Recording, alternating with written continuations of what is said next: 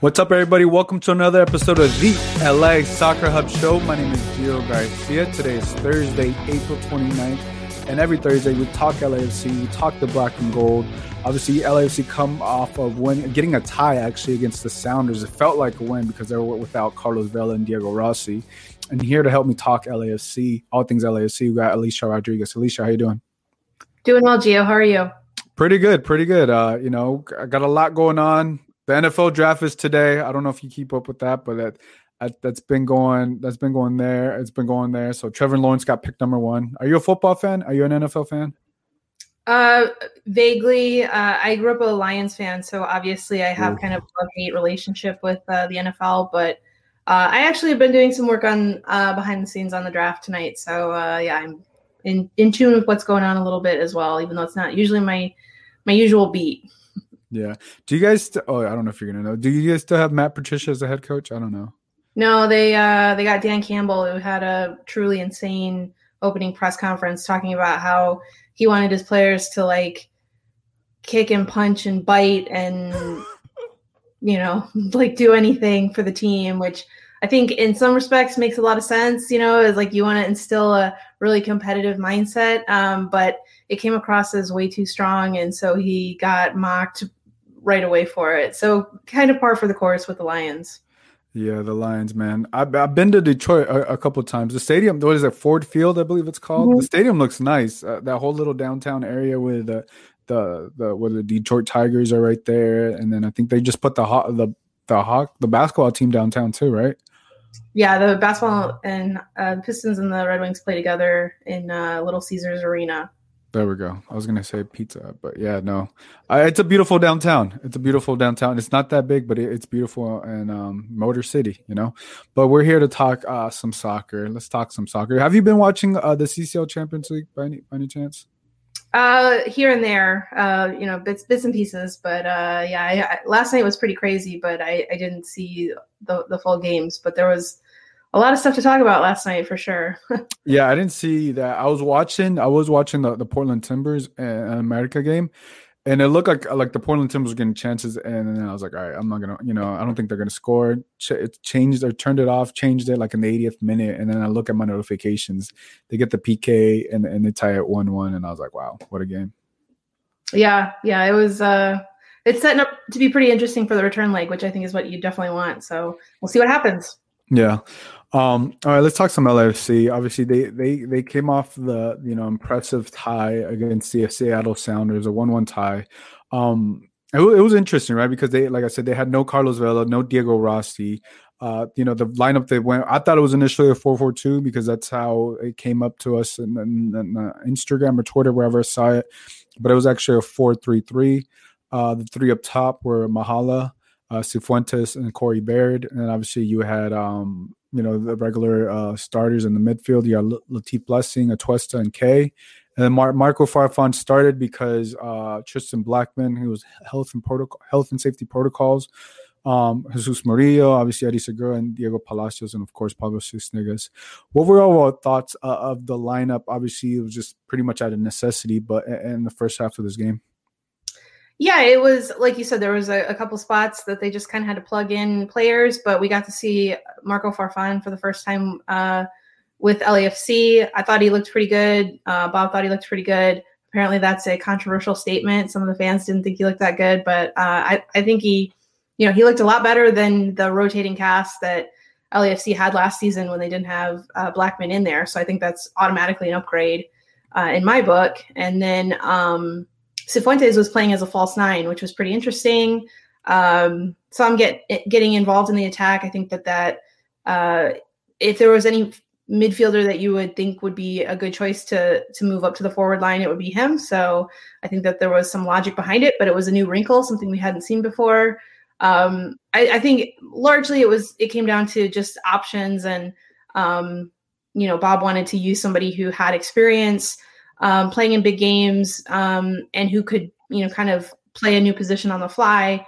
But I also think that there's probably a chance that he wanted to show something a little different to the Sounders as well, and kind of introduce a wrinkle under the circumstances. And, the forward line didn't score, which is unusual for this team, but I think they played, reasonably well considering they were kind of scrambling a little bit. And like I said, had a midfielder playing as a false nine and a new kind of setup for this team. Yeah, no, I mean the whole team did a hell of a job. Just the way they competed, obviously against a tough Seattle Sounders team, which we were also missing a couple players, right? But I was very curious to see how the depth of LAFC was going to look like. With all these different new players getting the start, pieces moving around. Obviously, Cifuentes, I thought he looked good up there. In the way he did, he's just a big physical body. And I think. I would like to see him get more playing time, right? Obviously, it gets tough, but we'll have to see. I did ask Bob Bradley earlier today on the press call, and just kind of just paraphrase that. Obviously that they have, because I just asked him, I was like, do you see him as a potential? What does he have to do to be a starter, or do you see him coming off the bench? And didn't really quite answer my question. Pretty much just said, like, he's been doing a good job. I don't remember everything he said, but I think Cifuentes, and I was just talking to a couple other people, a lot of people are really high on what he can do, and you're really seeing how versatile he really is, right? To throw him up there up top. But also on the other hand, you have Latif Blessing, Eduardo Testa, Mark Anthony K. I want to talk about Eduardo Testa's goal in the second minute. It was I guess a controversial goal if you're on the Sounders side, because the goalkeeper, and was it Nuhu, I believe, the defender from Seattle, he was gonna lay down behind behind the wall, excuse me, just in case someone, Eduardo Testa was gonna kick it underneath, and the goalkeeper waved him off, and of course, what do you know, Eduardo Testa scores, and the score is the only goal that LAFC was able to score, and I have the video here, so I just want to play it real quick. Ball in Stephen Fry, second minute. And Edouard Atuesta takes advantage of no block lying behind the wall. Brilliant execution. Seattle fallible. And the goalkeeper's decision not to utilise Nuhu in that role has helped LAFC take the earliest of leads here. Edouard Atuesta with his regular goal against the Sounders. Well, now to us recognizing that there is no player from the Seattle Sounders laying behind the wall here, and just hits it with the right pace to make sure that everyone in that wall jumps. But Stephen Fry has to be questioned here. Look at the target goalpost cam. Nuhu immediately after this one wanting to have words with Stephen Fry. Yeah, I mean, and that's the only goal that the LAFC scored. So if he would have laid down to Nuhu, but glad he didn't, right? If you're LAFC, and Eduardo Testa took full advantage of that, and then you also I like that Eduardo Testa went that route, and he was able to essentially carry the team, when it came to the scoreboard, and I like that it was after the week of the conversations of his contract extension and everything, and just pretty much just riding a wave. What were your thoughts on Eduardo Testa in this game? Yeah, he was named man of the match, and I don't think it was only for the goal. I think he really did have a masterful performance on the day. The goal was super clever. I will say, personally, like, I have a preference against putting a person down on the ground behind a wall, just because I think it's like the most embarrassing. Like, it's just super embarrassing to have to be the person who's like, okay, you lay down and take the shot. Everybody's doing it, though. I know. The thing now. Everybody's doing it. It looks ridiculous to me, but obviously in this case, it would have probably helped quite a bit. But even Brian Schmetzer was like, well, we don't typically put players down on the floor, so that's on me, kind of thing. So didn't try to like take the blame off of the players for not doing it. But it sounds like he's probably going to be doing it from now on. But no, I think Atuesta was really sharp. He's had some ups and downs, I think, over the years against the Sounders in particular, and on a day in which I think he kind of understood that he had to be the key guy. He stepped up, and I think he really did a good job overall. And I think given the players that were available and the fact that LAFC was missing most of its, primary firepower, I think a draw is a perfectly good result against the Sounders. I think that both teams came away feeling like that was a deserved result, and I think they played to a stalemate on the day. But I think Atuesta was really, really strong. Yeah, no, I mean, you got points, right? You got points without, like I said, Carlos Vela and Diego Rossi, and you're free LAFC. That's what you wanted to do. I didn't know how this game was going to shape out for them, but they took advantage of their one opportunity that they had to score on goal. So we saw that.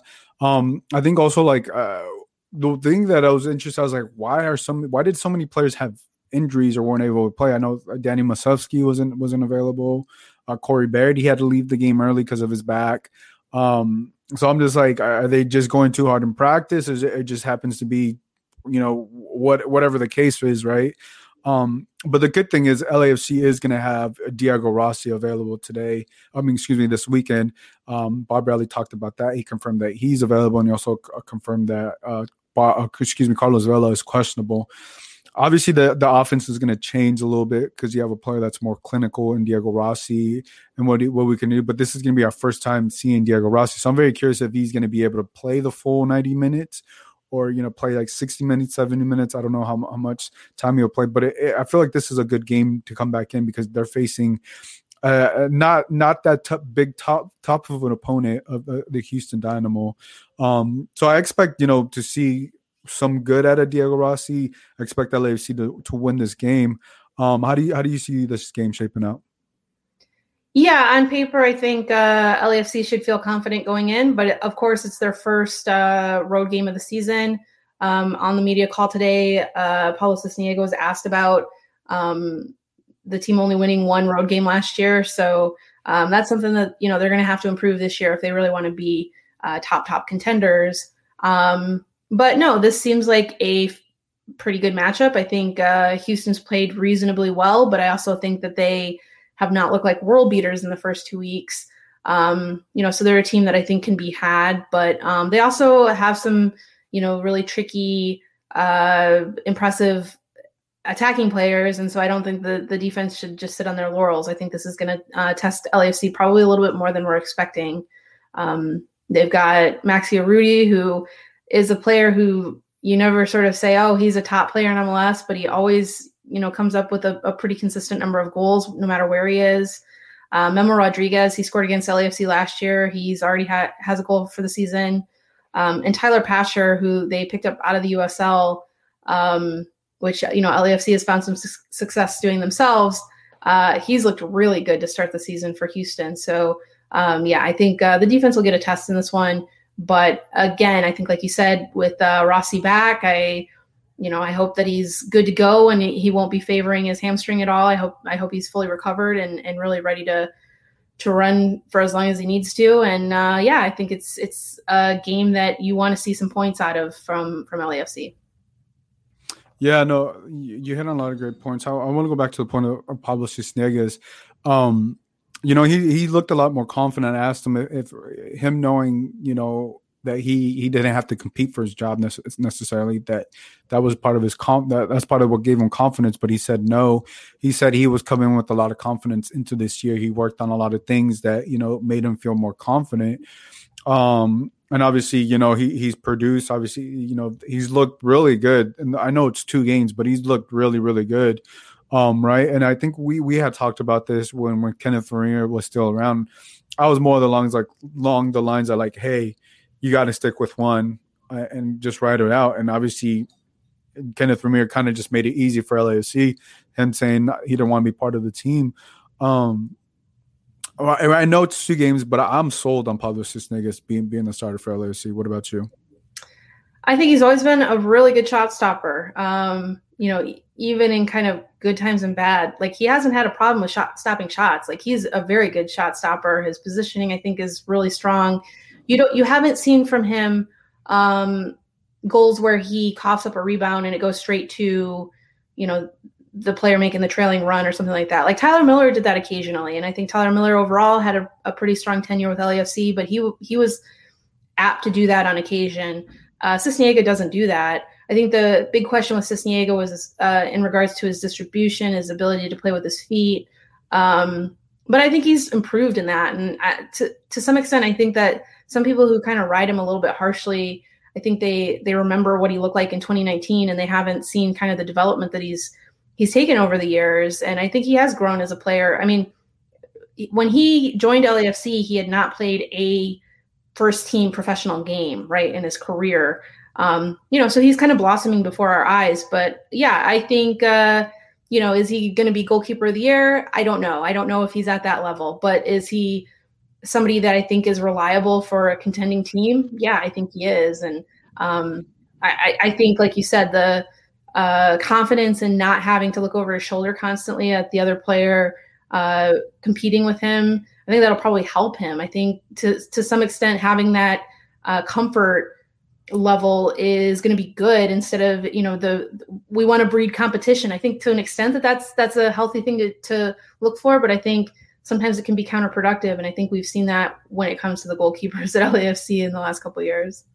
Yeah, no, I agree with you. And I think it's going to, I don't know if Pablo Cisneros is going to be, like you said, goalkeeper of the year, but, if the back line could do its job right, there's going to be a couple games that, Pablo Cisneros has to save LAFC, from losing a game or whatever. He's going to have a game.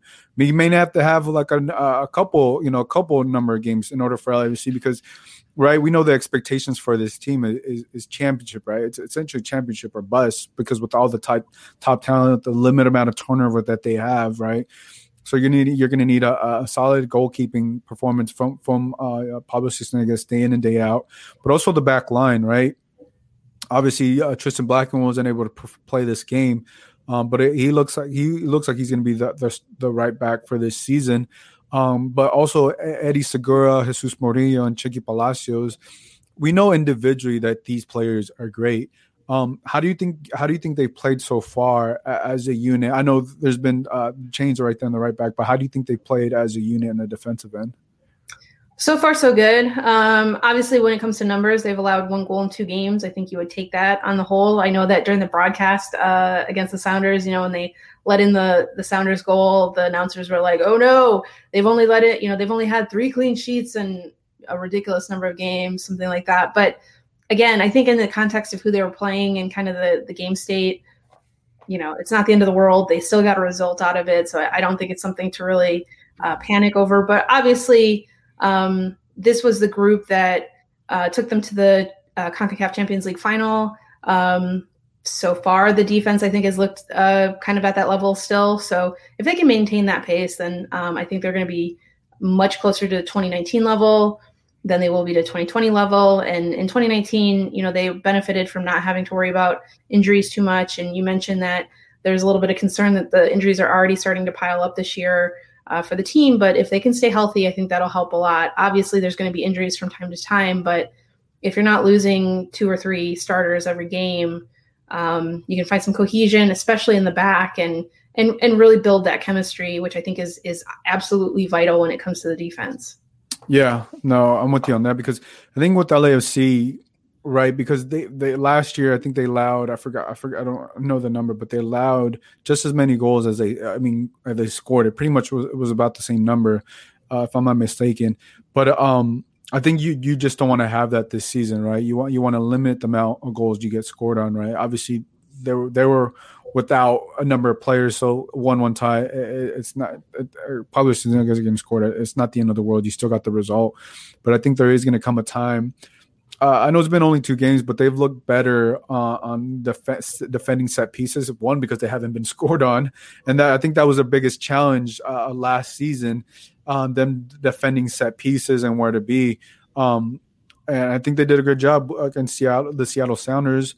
But I just want to see that moving forward with this LAFC because I think that was their biggest challenge. And I think if they're able to address that and they're able to do what they do on the defensive end as a unit, then the sky's the limit for this team. If you have a Carlos Vela healthy, if Diego Rossi is healthy, right? Because I think that's going to push this team moving forward. If you're Bob Bradley, I know he said on the press call that he's questionable.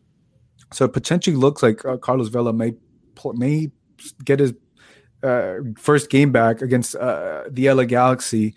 Would you wait for your LAFC to play him against the LA Galaxy? I mean, if he doesn't seem like he's ready to go, then yeah, I wouldn't necessarily throw him in this week just because you want to avoid him coming back in the rivalry game. I mean, Vela's a big boy. he's played some big games in his career. I would not be altogether worried about that. And we saw one poor performance from him against the Galaxy over the years, and that was last year when he got hurt coming out of the return to play, and he hadn't played in MLS's back tournament, so he was out of form, and then he got hurt later in the game, and he just didn't look like he was in a rhythm. But aside from that one game in his LAFC career, I mean, he's pretty much been on it every game that he's featured. So I think I would trust him to be ready, for a huge rivalry game like that, even if his counterpart is, scoring at will right now. I don't think that that's going to intimidate him at all. And I just don't think against the Dynamo you necessarily need to rush him if you have like Musovski back, and he's got off to a pretty good start this season. If you have other options available, then I wouldn't, he's your centerpiece. You want him around for a long, long time. So if that means you have to wait another week, I think it's okay. Yeah, no, you make a good point that he is in form. And I guess that's something I wasn't thinking about last season, right? He wasn't in form, and he played and he ended up getting injured. So I'm with you on that. Give me your thoughts on Mahala. I feel like Mahala has been lights out this year so far and what he's been doing for the team. And I feel like he may be Diego Rossi's replacement whenever Diego Rossi ends up moving. So I just want to know your thoughts on Mahala. Yeah, I think he's had a good start to the season. I thought him coming off the bench against Austin, I thought he was fantastic. He was thrown into a very difficult situation, having to come in whatever the 21st, 22nd minute of the game, which subs never come on at. And that was a game in which, with no Rossi on the field, with no Vela on the field, the team needed somebody on occasion to like take a shot, right? Like, even if it's not a great look, like try and get a shot on frame and see what happens. And he did that. He was a battler. Like he was trying stuff. I think he's pretty raw. He's much less the finished article than, Rossi was when he arrived at LAFC. Granted, he's several years younger than Rossi was when he arrived, of course, but I think he's showing some growth. And I think that there's reason to have some excitement around him if he can continue to develop and can match up that energy, that willingness to try stuff with production. It can be pretty promising for him this season, and he may end up getting quite a lot of playing time. Yeah, no, I'm with you on that. I think with Mahala, like he's learning right from arguably the two best players in the league, Diego Rossi and Carlos Vela, back-to-back Golden Boot winners, right? And I think we haven't seen that of him to be a clinical finisher, but we don't need to see that just yet. But I think that's one thing that we know the production he can do. I know he scored in the CCL, but I think one thing I see if they're going to expect him to be a winger like Diego Rossi and Carlos Vela down the road is how clinical he can be. And I think especially with this offense, I think you're going to need a player that has those talents and has the attributes. And I have like I'm not missing any confidence on Mahala not being able to score, because I think he's learning from the right players and how they do their job. I think, and we've also seen that he's unselfish when he passed that ball to Cifuentes in the first game. I mean, he could have taken the shot, right? But he had a gimme goal to Jose Cifuentes, and you see that. And then I think Bob Bradley has talked about like a lot of the players really like Mahala. He's really well liked amongst the group, and that's just going to give you more playing time, more playing time with the coaching staff and with the players, because they know, like, for whatever reason, if it's Corey Baird or whoever's starting up top with them, you're the next man up, right? And potentially he could potentially break into the lineup depending how things play out for him this season. But yeah, it looks really good for Mahala, and I think they did a really good job scouting on him. The next thing I want to talk about is Carlos Vela's contract extension. There was a lot of things talked about this week, rumors and reports from all different media outlets. Obviously, Bob Bradley was asked, and this is his quote that I got from him. He said, "I don't have any info on that. I don't know where it stands as contract negotiations." Because I think it makes it really interesting, because last week he told us everything about Eduardo Tuesta, and it's almost finalized. I think if you don't know the situation with your star player, then they're like, okay, then people could buy into maybe Carlos Vela going to Europe again, or not. But how do you see this? I know it's early, but how do you see this with Carlos Vela and his contract extension? Yeah, I don't necessarily imagine something's going to be wrapped up anytime soon. He strikes me as the kind of guy that wants to consider his options, and I think there's an outside chance. Not as good as when he first arrived, but I think there's an outside chance he could say, we had a great season. I've had a great tenure here in MLS. I'm done. I'm going to retire and go off into the sunset, and I'm good. The fire that he's shown in playing in MLS, I wouldn't necessarily say at this point that I think he's on the verge of retiring, but I still think it's a possibility for him.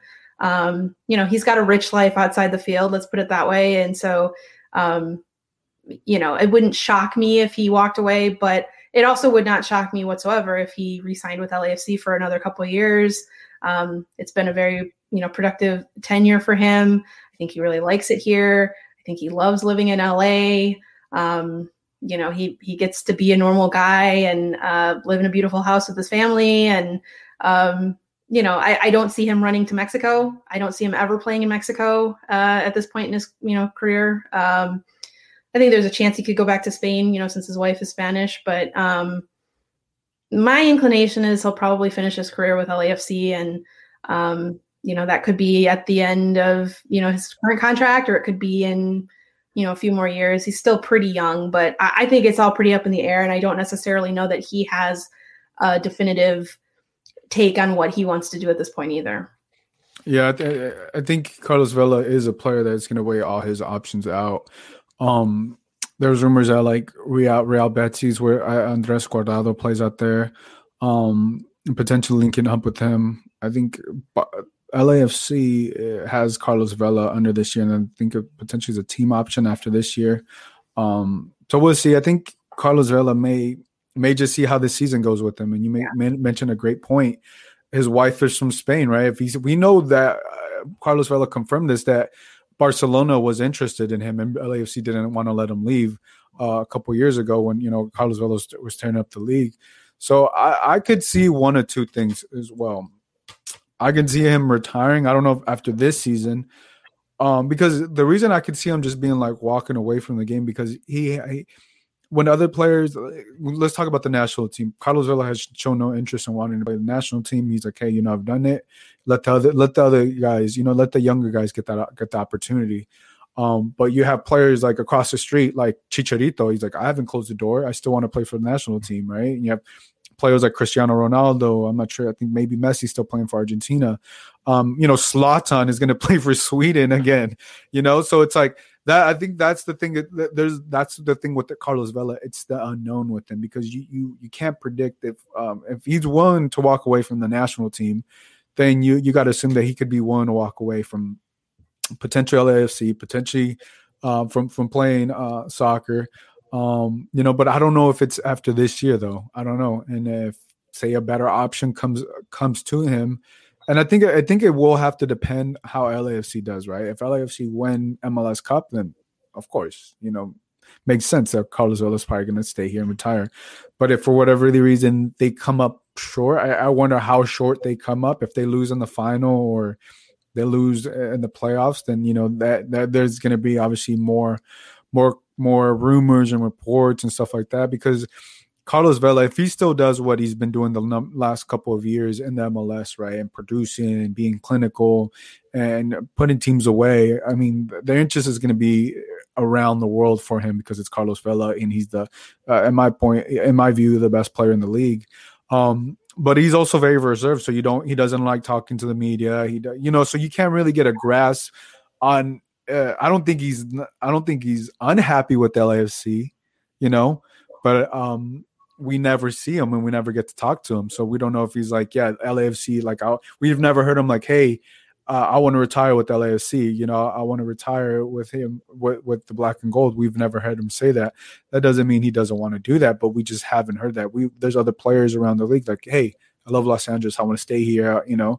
But because of the limited interactions we have with them and how he's sometimes been with his words with the national team, I think there's going to be questions. And if LAFC doesn't lock him up, rather sooner than later, then a lot of those rumors and chatters are gonna come up. And I think there's not only that, there's a lot of pressure with LAFC this season because the goal is to win a championship. Yeah, there's a lot of pressure, no doubt. And, that the uncertainty, I think, will probably play to an extent in their planning moving forward. But I would say that I think as far as quality of life, I think he can't get a better quality of life than he gets here. And it's not because I live in California and I just love it so much. He's played professionally in England and Spain, which are two of the most soccer crazy, people going through your trash to figure out what your business is. So they can report about it in the news kind of media cultures. We don't have that here. Of course, they also have it in Mexico, which is also why I don't think he's ever going to play in Mexico for any clubs, because I just don't think he has any interest in that. And so while it's possible, and, if Barcelona comes back to him and he's on a free and they said, please come join us, okay, he there's a decent chance he might do that. But if it's Real Betis, no offense to them, but he might say, is it worth going back in the fishbowl for that? I don't know. So I think that and that's something that I think superstars in MLS have routinely cited as reasons why they like playing in MLS, is that they can, go to the grocery store and they're not going to get mobbed. And, like I said, people aren't going through their garbage looking for stories and, stalking them and things like that. They can just be regular people. And while as media members, we would like to hear from Carlos a little bit more, to be sure. I think that the laid back atmosphere that we have in our soccer media core is something that I think he absolutely relishes. So I would not discount that appeal for him in determining what he wants to do next. Yeah, I think another thing, I think when Kevin Baxter interviewed him in his article, he talked about that him and his wife want to live in Australia. And I don't know how the Australian soccer, but I think if he wants to move to Australia, I don't know how soon he does, but I don't think he's going to go out there and play Australian soccer unless he really wants to, right? But yeah, he said he wants to live out there. So this could potentially be last season with LAFC, depending how they do. And then he may be just because I don't see him playing, I don't know, for the next 5 years. He doesn't come across that guy, right? He just doesn't come across being that guy that wants to play like a Zlatan to play till he's 30, 40 years old or whatever. But we'll have to see. And I'm very interested to say if Carlos Vela does stay in the MLS and does end up retiring with the black and gold, would he be the type of person that would want to be part of the league, like coaching or, an advisor and somehow, I see him he posted today about I know it's a sponsorship, but the body armor, the body armor drink and stuff. So I'm very interested to what life after soccer looks like for Carlos Vela. Yeah. I mean, my inclination, I think he'll walk into the sunset and we'll never hear from him again. I don't think he'll do media. Yeah. Do anything. I think he'll retire to a quiet life, but you never know. I mean, maybe he'll miss the competition and, want to be a part of it in some way or another. Obviously, he's a bilingual guy. He's a handsome guy, so he could get media work probably pretty easily if he wanted to actually do that. I don't think he does, but another thing that a lot of ex-players get into is coaching kids. And so that's something I could probably see him doing as, not in the scrutiny of, the limelight, but helping people and kind of trying to give off the love of the sport to, to younger generations, something like that. So, but yeah, we'll have to see. I don't expect to see Carlos Vela, front, I don't expect him to be the next Herculez Gomez or Hugo Sanchez or anything like that. Not at all. Yeah, Black J Op says, let's go LAFC. I can't read the other words he said because those are foul, so I can't read that. So what's up, Black Ops? But yeah, no, I'm with you. I'm just very interested to see how his career goes with LAFC. I like seeing him in the MLS. I've loved what he's been able to produce. But I think he's a player that you definitely want him to see walk away with the championship, right? Because he's won the Golden Boot, he's won the MVP. But there's lots of competition against LAFC this season. But looking to next weekend's game, right? I don't want to overlook this game against the Houston Dynamo. But we can assume that, they should win. If they don't win, then, there's going to be some questions to ask and need to be answered. But obviously looking at El Tráfico next weekend, it's going to be, I believe it's May 8th. It's at the Dignity Health Sports Park. Let's say Carlos Vela, to your point, you just wait till the LA Galaxy game. Assuming he's in form, he'll be able to play. How do you see that game shaping out with a hot Chicharito, just 2 goals, 5 goals in 2 games, and obviously Vela right now only being able to play 20 minutes? Yeah, I mean, obviously we've seen LAFC and Galaxy games go back and forth over the years. It doesn't always follow the form. A team that is in the tubes may have an upset victory, or the one that seems to be even in games, of course, the one that seems to be controlling things ends up losing in the end. So it's hard to, really stake a claim on, I guess, either team coming in, but I think it's going to be an extremely competitive game. I think if we thought that the Sounders game this past weekend was a big game for LAFC, even if they, each team had a few players out, I mean, the intensity for this upcoming game against the Galaxy is going to be ratcheted up even more. I think the Galaxy, we can no longer get some gimmies, from the Galaxy when it comes to games against LAFC. They have a coach who I think is competent now and can actually, make changes and can have a coaching duel with Bob Bradley. And I don't think you necessarily walk into that game and say, oh, LAFC is going to kill it. Yeah, they're going to win. No problem. It's going to be a battle. And I think given how well the Galaxy have started the season, like you mentioned, both teams have games this weekend, so we'll see how those go. But I think both teams are very much going to be up for it, and it's going to be a big showcase, circle your calendar, talk about this game for a long time afterward kind of occasion. Yeah, and everything. And this would be, if Carlos Vela is healthy and able to play, this would be, I don't know if you know this, but this would be the first matchup, Carlos Vela and Chicharito, because Chicharito did not play in any of the 6-7 El Tráficos that they played last year, right? Because they had to play out of necessity. So I definitely want Carlos Vela to be healthy. I would definitely want him to be 100%. Because I think that's what you want. You want 100% on both sides, and you want both teams to compete, because you don't ever want whoever wins to be like, oh yeah, but we only had Carlos Vela 80% of the time, right? You don't want to walk away with that excuse or have any excuse, right, for anybody to say anything. But I think it's going to be an electric game. I think it's going to be exciting. This is a completely different LA Galaxy team that we've seen this year. I know it's only 2 games, but LAFC have shown that they have a lot of depth as well. They've shown that they can hang in there, and the guys that are stepping up are doing a great job. And just like any derby, it's so hard to predict these. It's so hard. I think it's going to be like a high-scoring game, like 3, maybe 4 goals. But I think it's going to be a high-scoring game with all the options that they have and all the different changes. And we know how LAC likes to play. And I think it's also going to become a game of like you talk about, Greg Vanney and Bob Bradley, them dueling out. We've seen Bob Bradley's way and how that works. And I'm also very interested to see on the other side how Greg Vanney does and coaches we've seen him adjust in the second half adjustments and how that game we've seen it already change for the LA Galaxy. I want to see how that would look with LAFC and what they're able to do, because I think, right, that's going to be the toughest. We know the Galaxy this Sunday have to go against the Sounders. LAFC have an easier game against the Houston Dynamo. But come next Sunday, or I believe it's Sunday, whenever that game, Saturday or Sunday, I don't recall, May 8th, that game is going to be Saturday. Mm-hmm. I wish we were at full capacity to have all the fans, because those games you need all the fans. You have to have all the fans.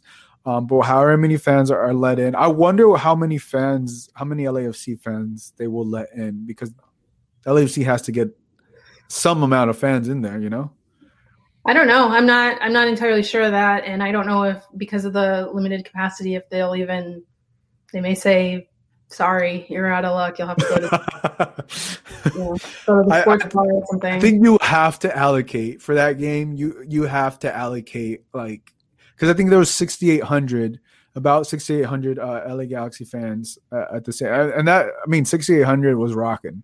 Right. It was rocking, and it felt like at times it was packed. But what if it's 6,800? You give 1,000 to LAFC, 2,000, 1,500, 500, 550? Yeah. Well, yeah. I mean, that's kind of how. I mean, the teams want to.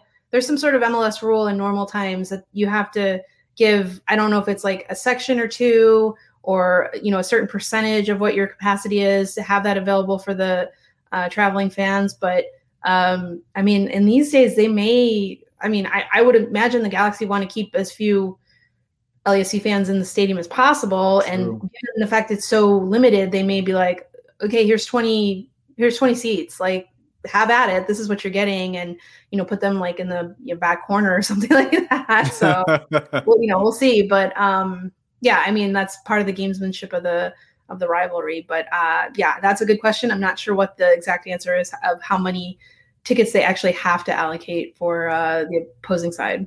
No, yeah. 50, I guess. You make a great point on that, but I was expecting a little bit more because I just like seeing the fans duel it out, Yeah, as long as everybody stays respectful and there's no or whatever. I should say in a respectful way. I've seen videos of fans throwing blows, and it gets a little out of hand sometimes. But I mean, the rivalry is a big deal, but there's no reason to be fighting people over sports. Like, that's just stupid. Alicia, I don't know if you've ever been that passionate over a team. I have, but I never fought anybody. But I get what your point. I get what you're saying, but I feel like that's what makes this rivalry so insane. Is that people are willing to fight someone else. That is sports, and it just started. And I think I honestly believe it's the best rivalry in all of Los Angeles. Just the way fans and everything you can interact. So definitely looking forward to that game next week. But Alicia, I think that's all the time we have. I think we kind of hit on everything. I don't think we need to do go for a full hour. I mean, we know what's happening. There wasn't too much breaking news. Part of the LAFC is just Carlos Vela. For the people listening, let them know where they can follow you. Sure. You can find my work on LAFC at angelsonparade.com, and you can find me on Twitter at Soccer Musings. Guys, definitely give her a follow. She does a great job covering both teams, and definitely LAFC. If you guys enjoyed this episode, make sure to give this a 5-star rating on Apple Podcasts or Spotify, or wherever you get your music. You guys can follow me on Twitter at Gio Garcia LA, and make sure to follow us on LA Soccer Hub on all our social platforms. Next week, we're actually going to be doing the LAFC podcast on Tuesday. So we're going to switch it up. Instead of Thursday, we're going to go to Tuesday now. So tune in Tuesday, guys. We're going to switch it up Tuesday. So for Alicia, this is Gio. We'll catch you guys next time. Bye, everybody.